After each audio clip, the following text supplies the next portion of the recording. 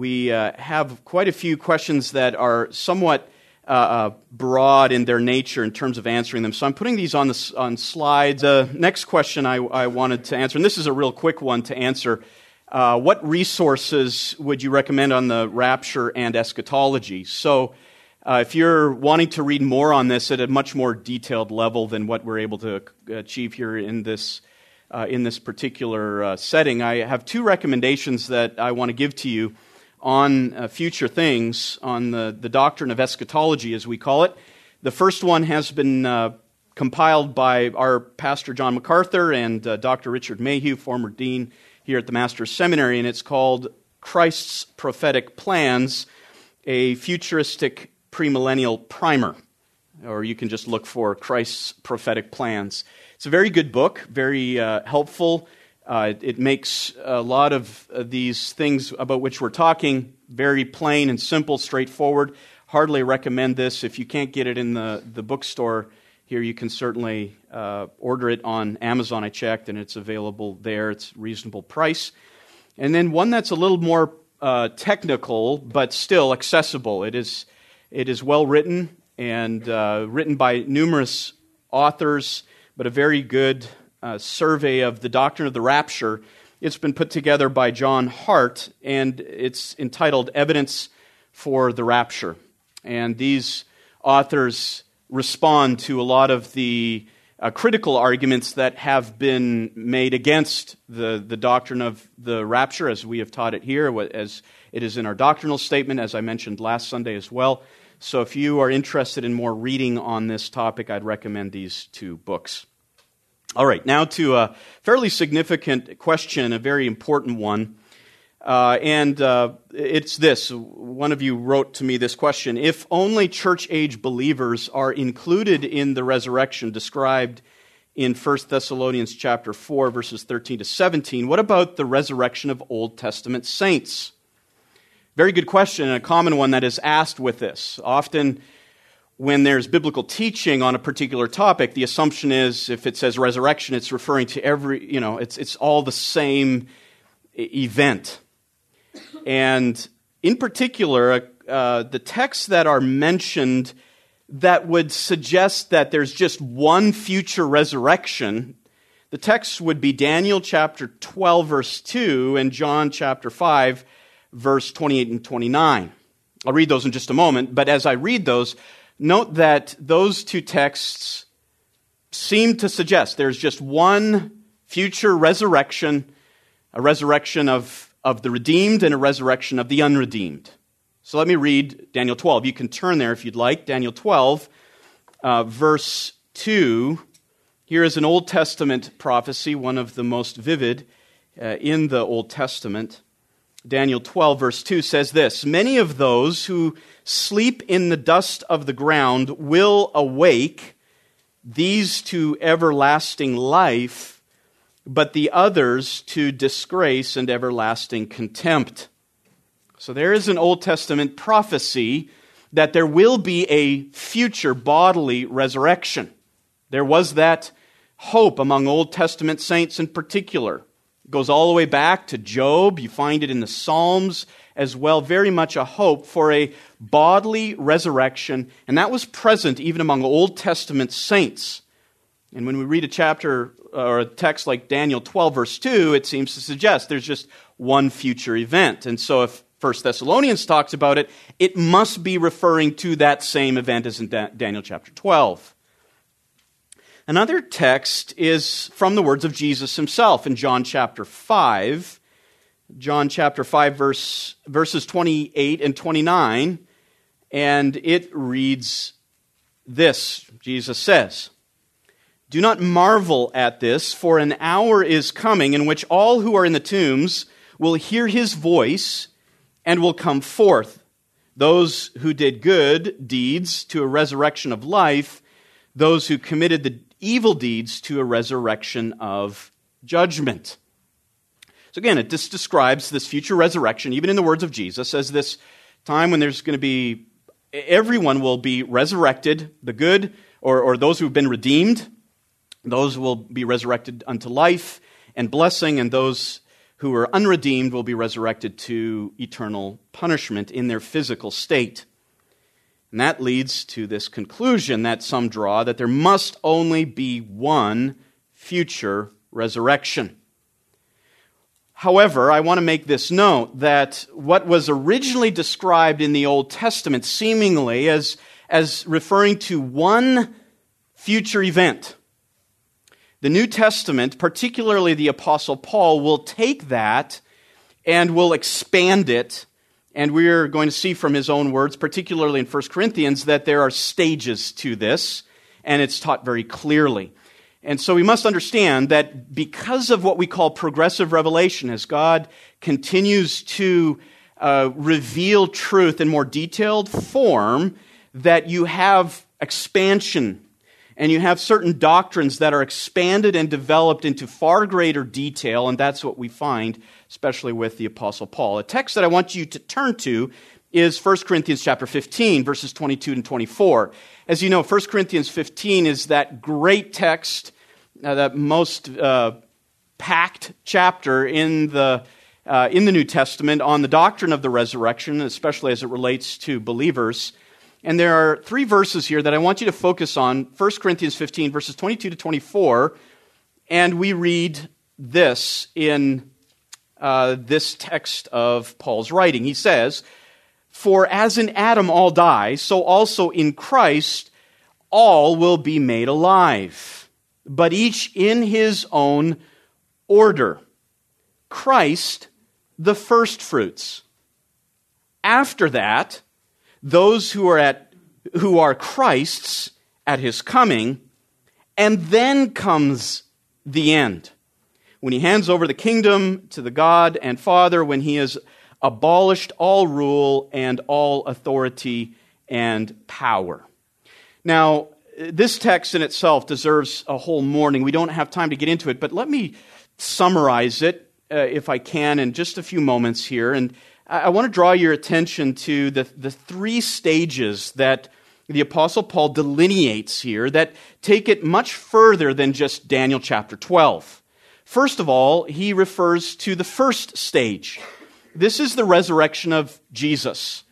And Jesus is called the first fruits. He is the first one who is resurrected from the dead in the full sense. This refers to Christ's resurrection. Of course, you could go to the Gospels, Matthew chapter 28, and Mark chapter 16, and Luke chapter 24, John chapter 20. All of the Gospel writers record that resurrection. Paul refers to it as Christ, the first fruits. Then there is a second stage. Notice how Paul is working through this sequentially. The second stage is after the first stage, and Paul describes this resurrection as pertaining to, quote, "those who are Christ's at his coming." Now that is a reference to 1 Thessalonians chapter 4. Remember, I made that very important observation that in 1 Thessalonians chapter 4, verses 13 to 17, Paul is describing those who are in Christ. And I noted that that is a phrase that is only ever applied to the church age. And so when we read here of those who are Christ's at his coming, that is a reference to New Testament church believers. That represents the second stage. This is the rapture, resurrection of the church, 1 Thessalonians chapter 4, and Paul will go on to speak of it also a little bit later in 1 Corinthians 15. And then he says, the end comes. Then the end comes, the resurrection that does come at the end. And this is what refers more specifically to Daniel chapter 12. Daniel chapter 12 and the resurrection of the redeemed and the unredeemed is really included in this final statement. Then comes the end. Then comes, you could say, Daniel chapter 12. Now, in order to understand this end part, there is a little bit more revelation that we need to turn to that describes it in even greater detail. And for that, we look at Revelation chapter 20. In Revelation chapter 20, we have that phrase, then comes the end, that is further delineated into what we could call another. It takes the third stage and makes it into a third and fourth stage, or you could say it takes that third stage and makes it into two subsets of stages. Revelation chapter 20, verses 4 to 5. It reads this. John writes, "Then I saw thrones, and they sat on them." And this is, of course, a reference to the millennial kingdom. Keep that in mind. Revelation 20, the 1,000 years of Christ ruling as a result of his return in Revelation 19, and that inaugurates this 1,000-year kingdom. John writes, "Then I saw thrones, and they sat on them, and judgment was given to them. And I saw the souls of those who had been beheaded because of their testimony of Jesus and because of the word of God, and those who had not worshipped the beast or his image, and had not received the mark on their forehead and on their hand. And they came to life and reigned with Christ for 1,000 years. The rest did not come to life until the 1,000 years were completed." This is the first resurrection.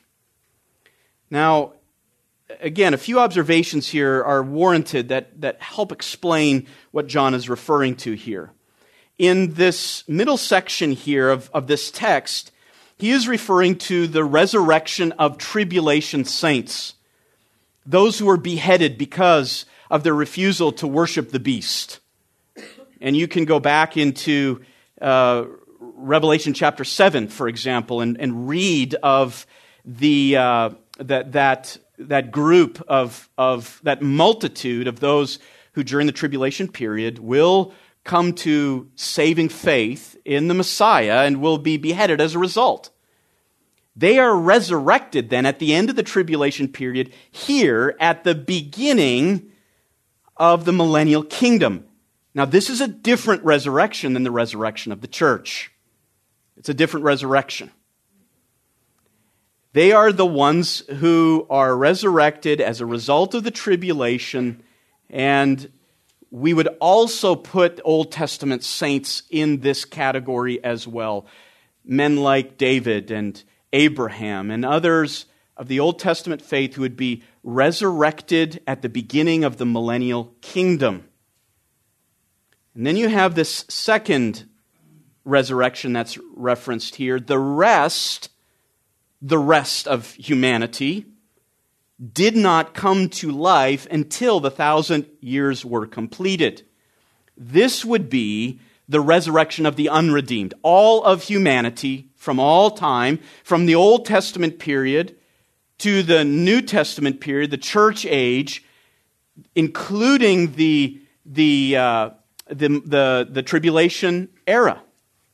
They will not receive their physical resurrected bodies until after the millennial kingdom. And they do so because, this being the last resurrection, they do so because they need to receive their bodies to stand before the great white throne judgment and then receive their judgment, which is eternal hell, not only in their soul state, but in their entire existence, soul and body.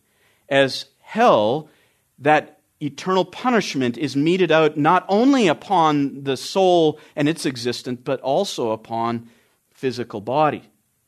So how do we look at this? If we see this as a timeline, this is the next, these are the three epochs, you could say, of God's redemptive work: the church age, the tribulation age, and then the millennial kingdom. And notice on this diagram that's not to scale, of course. It's just to help me fit this into one slide. You have the resurrection of Christ that really begins 40 days prior to Pentecost, 40 days prior to Pentecost and Acts chapter 2. That's the first fruits. That is the first resurrection that Paul refers to in 1 Corinthians 15. Christ, the first fruits. Then you have the second stage of the resurrection. As Paul states in 1 Corinthians 15, this is the resurrection of those who are Christ's at his coming. And that corresponds with 1 Thessalonians chapter 4. And then we have another resurrection that happens at the end of the tribulation period, at the beginning of the millennial kingdom. That is the resurrection of the tribulation saints. And we would put the Old Testament saints in here. And they are resurrected so that they too can, in their full state, soul and body, participate in the glories of the millennial kingdom. And then finally you have the final resurrection, which is the resurrection of the unredeemed throughout all humanity. Everyone is resurrected to, at that point, every unbeliever, unredeemed individual resurrected, receives his or her physical body, and then each one stands before the great white throne judgment and receives their due justice at that point. Okay? So when you hear the term resurrection, and you might read it in Daniel 12, understand the New Testament takes that and delineates it into different stages. 1 Corinthians 15, verses 20 to 23, very crucial on that, and then again Revelation chapter 20. All right, the third question here this morning. Does the rapture of 1 Thessalonians 4, 16 to 17 happen before or after the tribulation? Now, I've explained some of this already, and I've assumed a lot of it even in the answer that I just gave, but I do want to dig into this just a little bit deeper because it is a common question. When does this rapture occur? Like we said, the English word rapture is not in the Bible. The Greek word is in the Bible. When anybody says to you the word rapture is not in the Bible, that is a false argument. The word Trinity is not in the Bible either, nor is the word justification in the Bible. Those are all theological terms and translations. When we talk about words that are in the Bible, we really have to talk about Hebrew and Greek words. And the Greek word for rapture is harpazo, and we looked at that when we studied 1 Thessalonians 4. So the rapture is in the Bible, but the question is, does it happen before the tribulation or after? Now, we all can identify that we're currently in the church age. The church is present on the earth. So the question is, does the Lord take the church? Remember that Greek verb harpazo means to snatch away. To snatch away. In fact, it was used in some contexts to refer to kidnapping. It has the idea of that snatching away. That is not something that is inaugurated by or participated in by the participated in by the object. It happens to them by the sovereignty of another person. In this case, it is the sovereignty of the Lord who snatches away the church. Does it happen before the tribulation, or does it happen after the tribulation, thereby meaning that the church must exist through the tribulation period? So how do we answer that question? Well, the answer to that question is the church is raptured before the tribulation, and there's very good biblical evidence to warrant that conclusion, and it's when we pay careful attention to the details of the text and take those details at face value. So I want to give you some arguments for why the rapture has to happen before the tribulation. Let me give you 4 arguments from 1 Thessalonians in particular, since we are spending so much time in this letter. Number 1, Paul commends the Thessalonians for waiting to be rescued from the wrath to come. Remember, we saw that back in 1 Thessalonians chapter 1, verse 10. At the end of Paul's Thanksgiving prayer, you have that beautiful picture of conversion, how the Thessalonians turned from idols to the living God to serve Him and to wait for His Son from heaven, Jesus, who rescues them from the wrath to come. And in that context, the terminology there is very, very explicit, that the Thessalonians believed that Jesus, who is currently in heaven, would come and rescue them, take them out of coming wrath. It's very clear, and Paul commends them for that that anticipation. That is a good kind of hope that the Thessalonians had. That's our first argument in favor of a rapture prior to the tribulation period, because the tribulation period is a time of wrath. Secondly, from Thessalonians, Paul locates the wrathful day of the Lord, which we call the tribulation period, after the rapture of Christians. Let me say that again. Paul locates the day of the Lord, which is we're going to see when we get into chapter 5. The day of the Lord is a designation in that context to refer to judgment, wrath. And we'll spend time in that. But notice how that comes after. There's just a chronology here. Paul first describes the resurrection of the dead in Christ and the rapture of all, the dead and the living in Christ, to meet the Lord in the air. And then immediately after describing that, then he begins the section on the day of the Lord. Let me give you a third reason. In that section on the day of the Lord that Paul will get into in 1 Thessalonians 5, he draws out implications for the Thessalonians today, that in light of the coming day of the Lord, that should prompt us to holiness.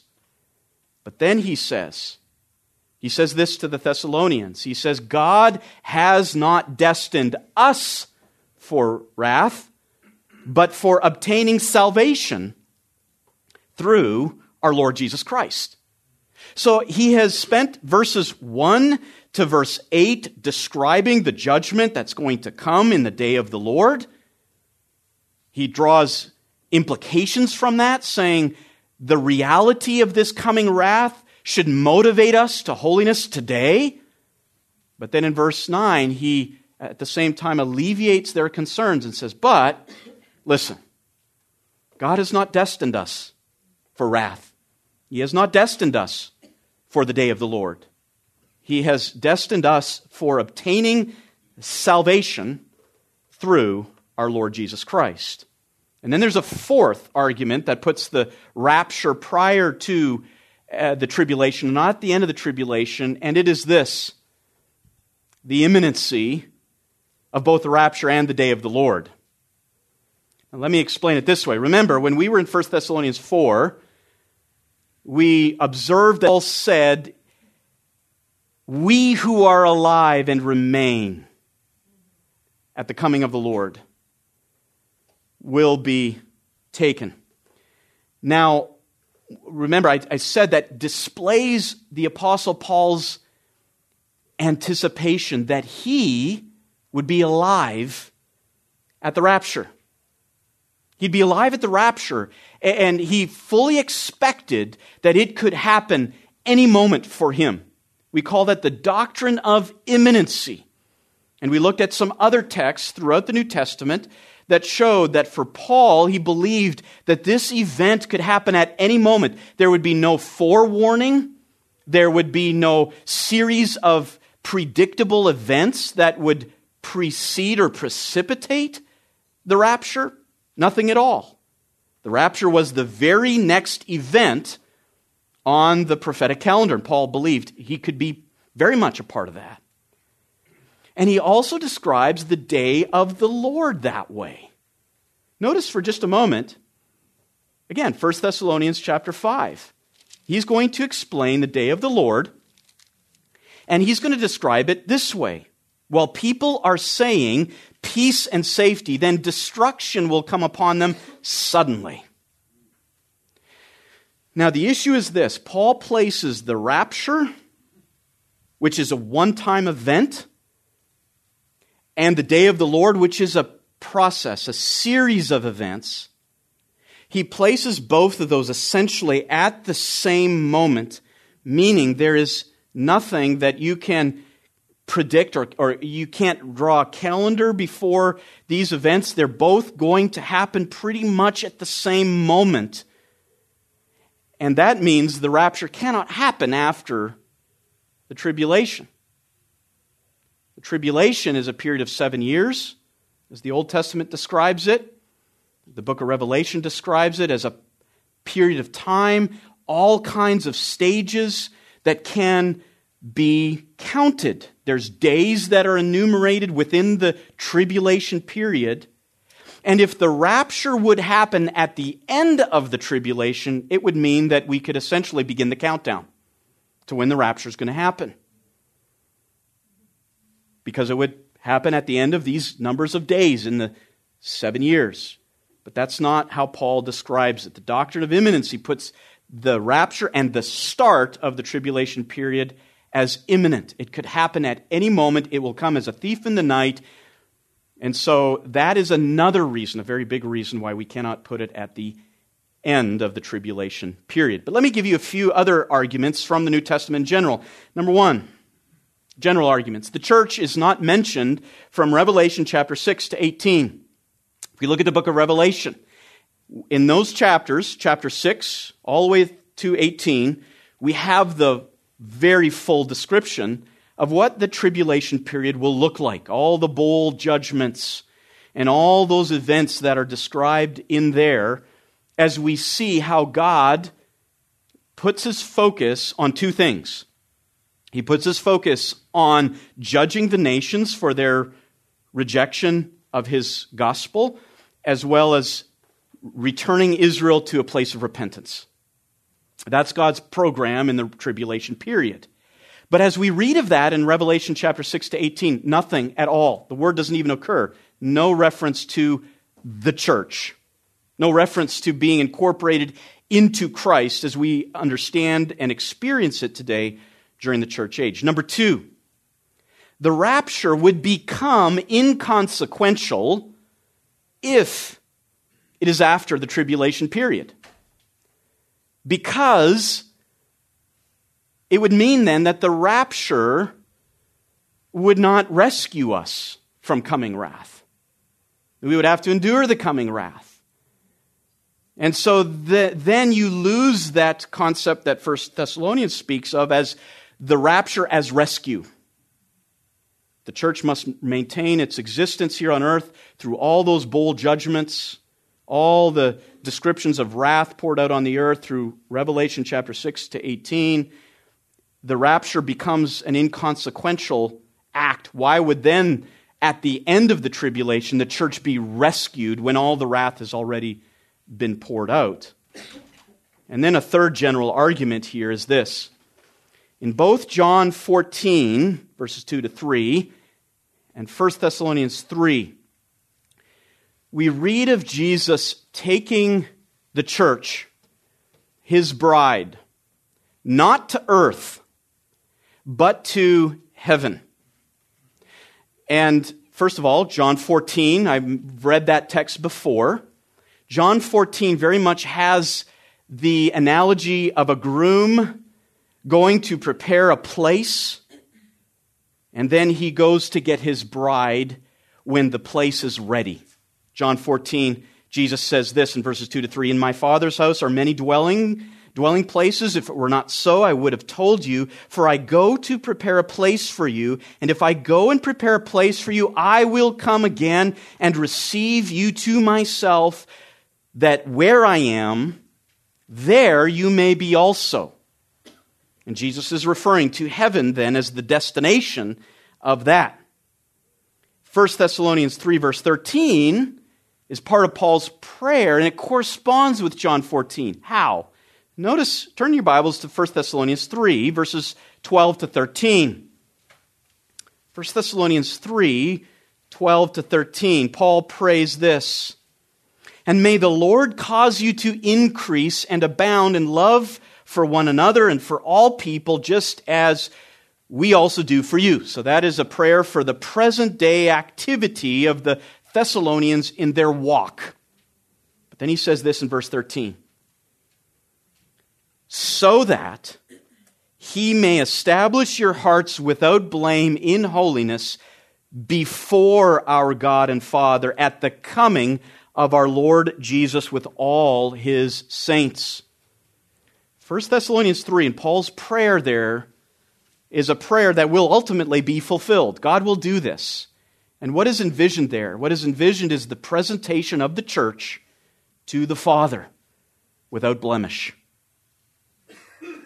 That takes place in heaven, That doesn't take place here on earth. And since at the end of the tribulation period, Jesus does not go up to heaven, he comes from heaven to now reside on earth in Jerusalem, reigning in Israel and over all the earth for 1,000 years. The details don't match up. But if you put the tribulation, or if you put the rapture before the tribulation, you have this presentation take place in heaven. And this is what is so exciting, as the entire church, from the moment of Acts 2 and the day of Pentecost to whenever the final day of the church and its existence here on earth is done, the entire church in a massive reunification will be presented before the Father, each one of us individually and as a collective whole, without blame, without blemish, as a bride to her groom. All right, another question. Could there be a time gap then between the rapture and the beginning of the tribulation? So if we put the rapture before the tribulation, then it raises the question, maybe there is a period of time after the rapture and before the start of God's next chapter in his redemptive plan.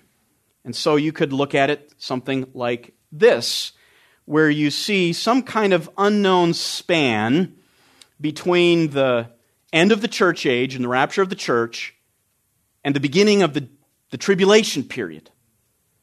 And it's, you know, it's some have suggested that, but it really isn't possible for a number of reasons. Let me just give you a general reason first, and then a more specific reason.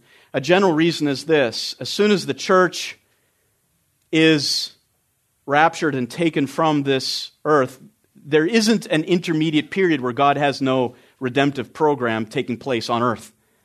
He doesn't have that. He's going to move immediately into what comes next. But let me give you a more specific answer to this, and we've touched on it already. Both of these events, the rapture and the start of the day of the Lord, are described as imminent. We actually call this dual imminency. Let me read from a former professor here at the Master's Seminary, Robert Thomas. He writes this: "Two prophetic events, yet future, will take place without any preceding signs or forewarnings of their occurrence: the rapture of the church and the beginning of the day of the Lord." Stop there for just a moment. If you put the rapture too far ahead of the start of the tribulation, then all of a sudden you do have a sequence of events, and then it's no longer imminent in the normal sense, because you would have to have one take place far earlier or some degree earlier than the other.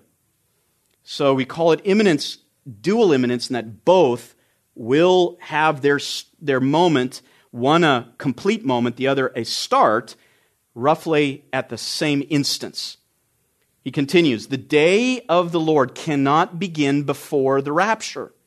Since both events are imminent, they must coincide with each other, occur basically at the same moment. That is why Paul can speak of both events as coming like a thief in the night, or with related expressions." So like I said, dual imminency without any warning or preceding signs. And so this is how we essentially look at the start of, at the completion of the rapture, that instantaneous moment, and the start of the day of the Lord, roughly at the same instance.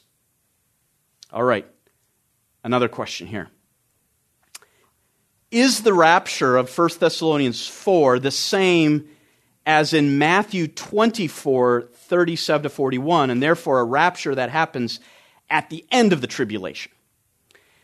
Now, Matthew chapter 24, verse 37 to 41, is sometimes given as an argument to place the rapture at the end of the tribulation.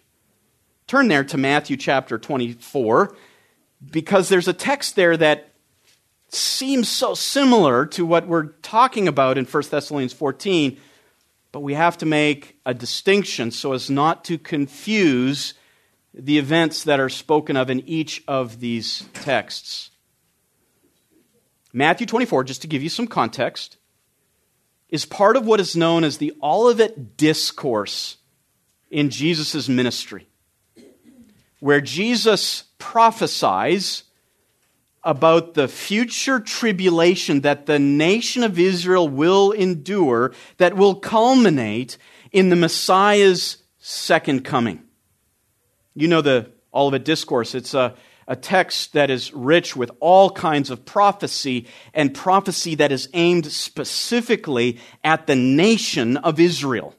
And remember, we said one of the purposes of the tribulation is to return Israel to a place of repentance and faith and regeneration. The Olivet Discourse describes that. And this is what the particular text reads that has sometimes been confused with the rapture of the church. Matthew 24, 37 to 41 says this: "For the coming of the Son of Man will be just like in the days of Noah. For as in those days before the flood, they were eating and drinking, marrying, and given in marriage until the day that Noah entered the ark. And they did not understand until the flood came and took them all away. So will the coming of the Son of Man be. Then there will be 2 men in the field, one will be taken and one will be left. 2 women will be grinding at the mill, one will be taken and one will be left." Now, the language of taken there seems to suggest rapture. And so if that's the case, if you put it in the context of Matthew 24, if you go home and read that, if it's at the end of this tribulation, and the word tribulation is even used in that context, if it's at the end of the tribulation that these are taken, then it places the rapture, if you take it as 1 Thessalonians 4, at the end of the tribulation period. But there's a very important observation to be made here. Notice that Jesus gives the analogy of Noah. So in the context, Jesus alerts us, think of Noah. Now, what happened with Noah? Well, he even says, at the day of Noah, they did not understand until the flood came and took them all away. So if we use the analogy of Noah, the taking away in that context is not blessing. The taking away is judgment. It is the remaining that is the blessing. Noah and his sons and their wives remained, and so they were preserved. So because of that, the analogy of Noah is actually the opposite of what we read of in 1 Thessalonians 4 and the rescue from coming wrath. In 1 Thessalonians 4 and the rescue from coming wrath, believers are rescued from what is about to come. They are taken.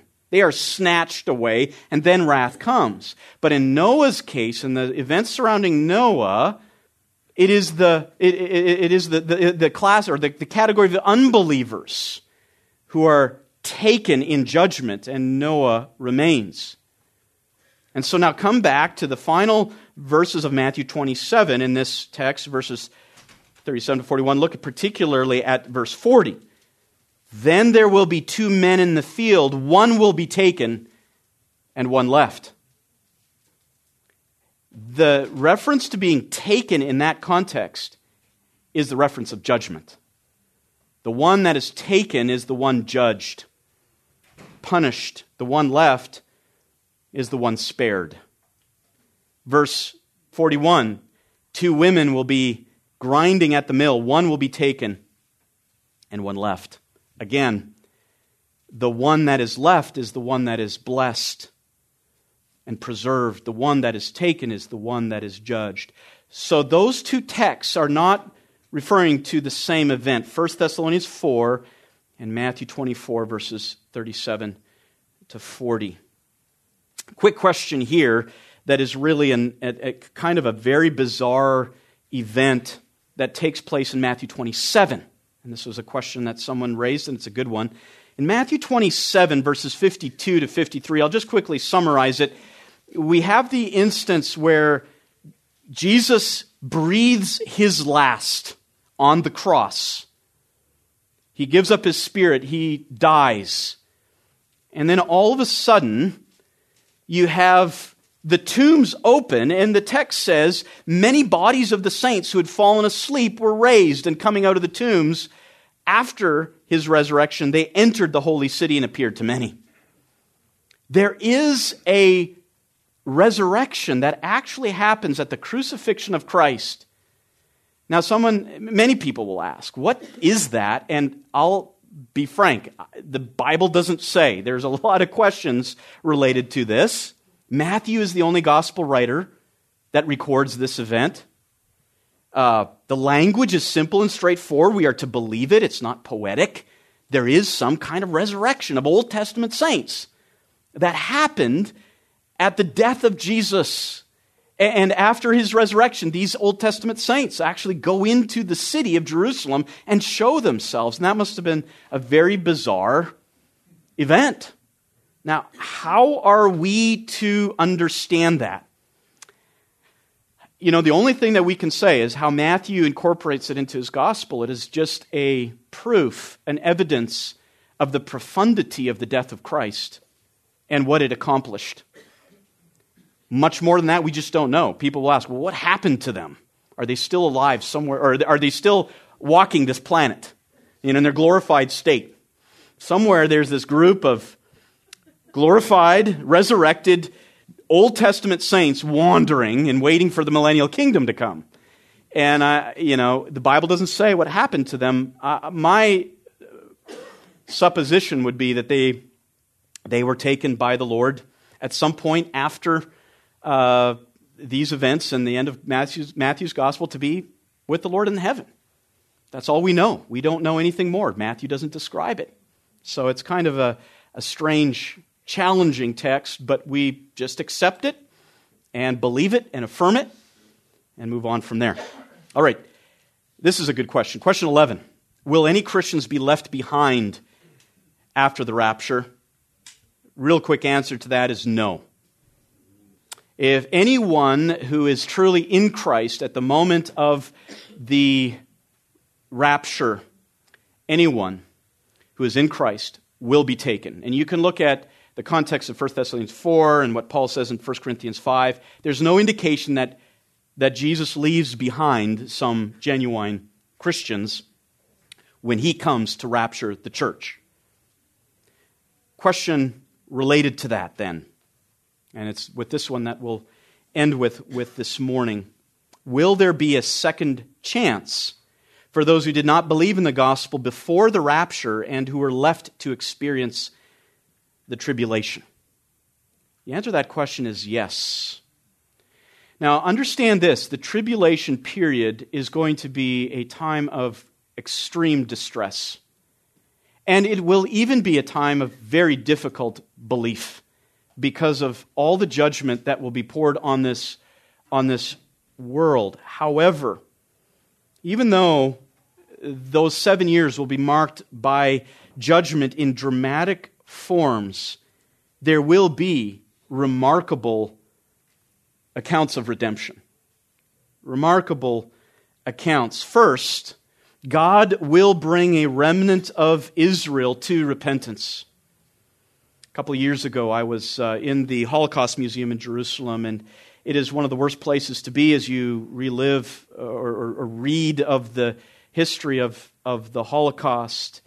And what is so sad is that even after you read of and see those pictures of all that horror, you get to the end of the whole display, and you still have a people that has rejected their Messiah, has still not bowed the knee to Jesus as their Messiah. It's so very, very discouraging. But I remember taking a tram back to the hotel and going by all these apartment buildings and just thinking of all the Jews who reside there, and then remembering the promise that Jesus is going to bring the remnant to faith in Christ. And what a joyous time that will be as they look upon the one whom they have pierced, and they will mourn and they will repent and they will say, Jesus is Lord. And that time's coming, and that will be a product through the tribulation period and, of course, leading up to the end of the tribulation period as God redeems the nation back to himself. He is not done with the people of Israel. But second, we read that God will save a great multitude that no one can number, of those who have washed their robes in the blood of the Lamb. Turn, if you would, as we close, to Revelation chapter 7, which describes these events taking place during the tribulation period, during the day of the Lord, during a time of tremendous wrath, the experience of wrath and judgment, war, pestilence, famine, and so on. And beginning in Revelation 7, verse 9, John writes this, "After these things I looked, and behold, a great multitude which no one could count, from every nation and all tribes and peoples and tongues, standing before the throne and before the Lamb, clothed in white robes, and palm branches were in their hands. And they cry out with a loud voice, saying, 'Salvation to our God who sits on the throne and to the Lamb.' And the angels were standing around the throne and around the elders of the four living creatures, and they fell on their faces before the throne and worshiped God, saying, 'Amen, blessing and glory and wisdom and thanksgiving and honor and power and might be to our God forever and ever.'" Skip down to read verse 13. "And the one of the elders answered, saying to me, 'These who are clothed in the white robes, who are they, and where have they come from?' I said to him, 'My Lord, you know.' And he said to me, 'These are the ones who have come out of the great tribulation, and they have washed their robes and made them white in the blood of the Lamb. For this reason they are before the throne of God, and they serve Him day and night in His temple, and He who sits on the throne will spread His tabernacle over them.'" And then if you turn to Revelation chapter 20, we read of their resurrection at the end of the tribulation period, the beginning of the millennial kingdom.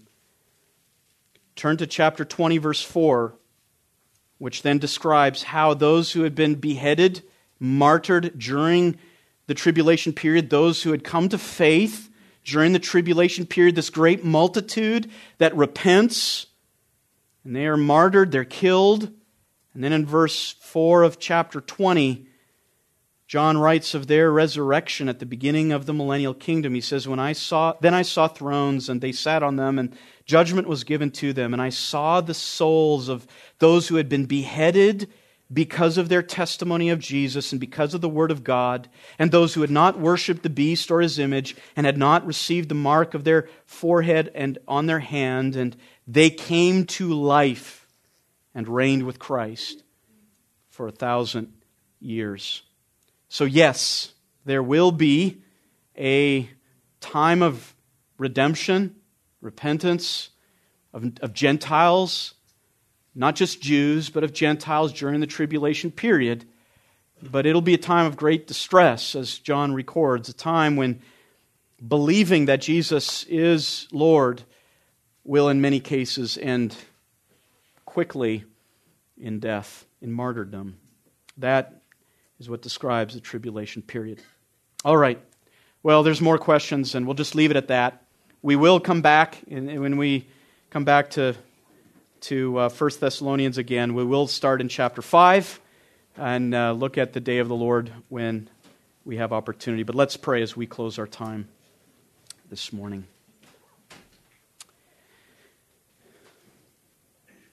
Father, we again are thankful that you have not left us without a testimony. You have not left us to wander in the dark about what the future holds. You have given us the knowledge that we need, exactly that which cultivates our faith, which inspires our hope, which also motivates our holiness in the present day.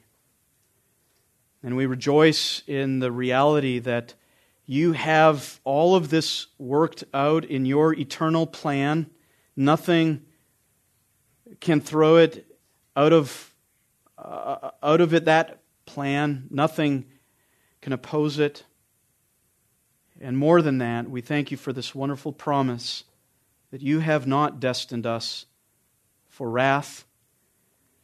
This present age of the church, you have, in your great mercy and grace, have planned that moment when you will remove the bride of your Son Jesus before you bring wrath upon this earth, and you will present us before yourself without blemish, for us to enjoy the wonders, the glories of heaven in our full form, soul, and body, glorified, to enjoy the fellowship with your Son and all the rewards that you have planned for your church.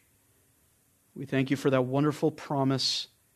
And we ask that this would not just become head knowledge or an object of debate and discussion among others, but this would translate into confident hope in a dark world and consistent and faithful holiness, as we know these things are coming and may come at any moment.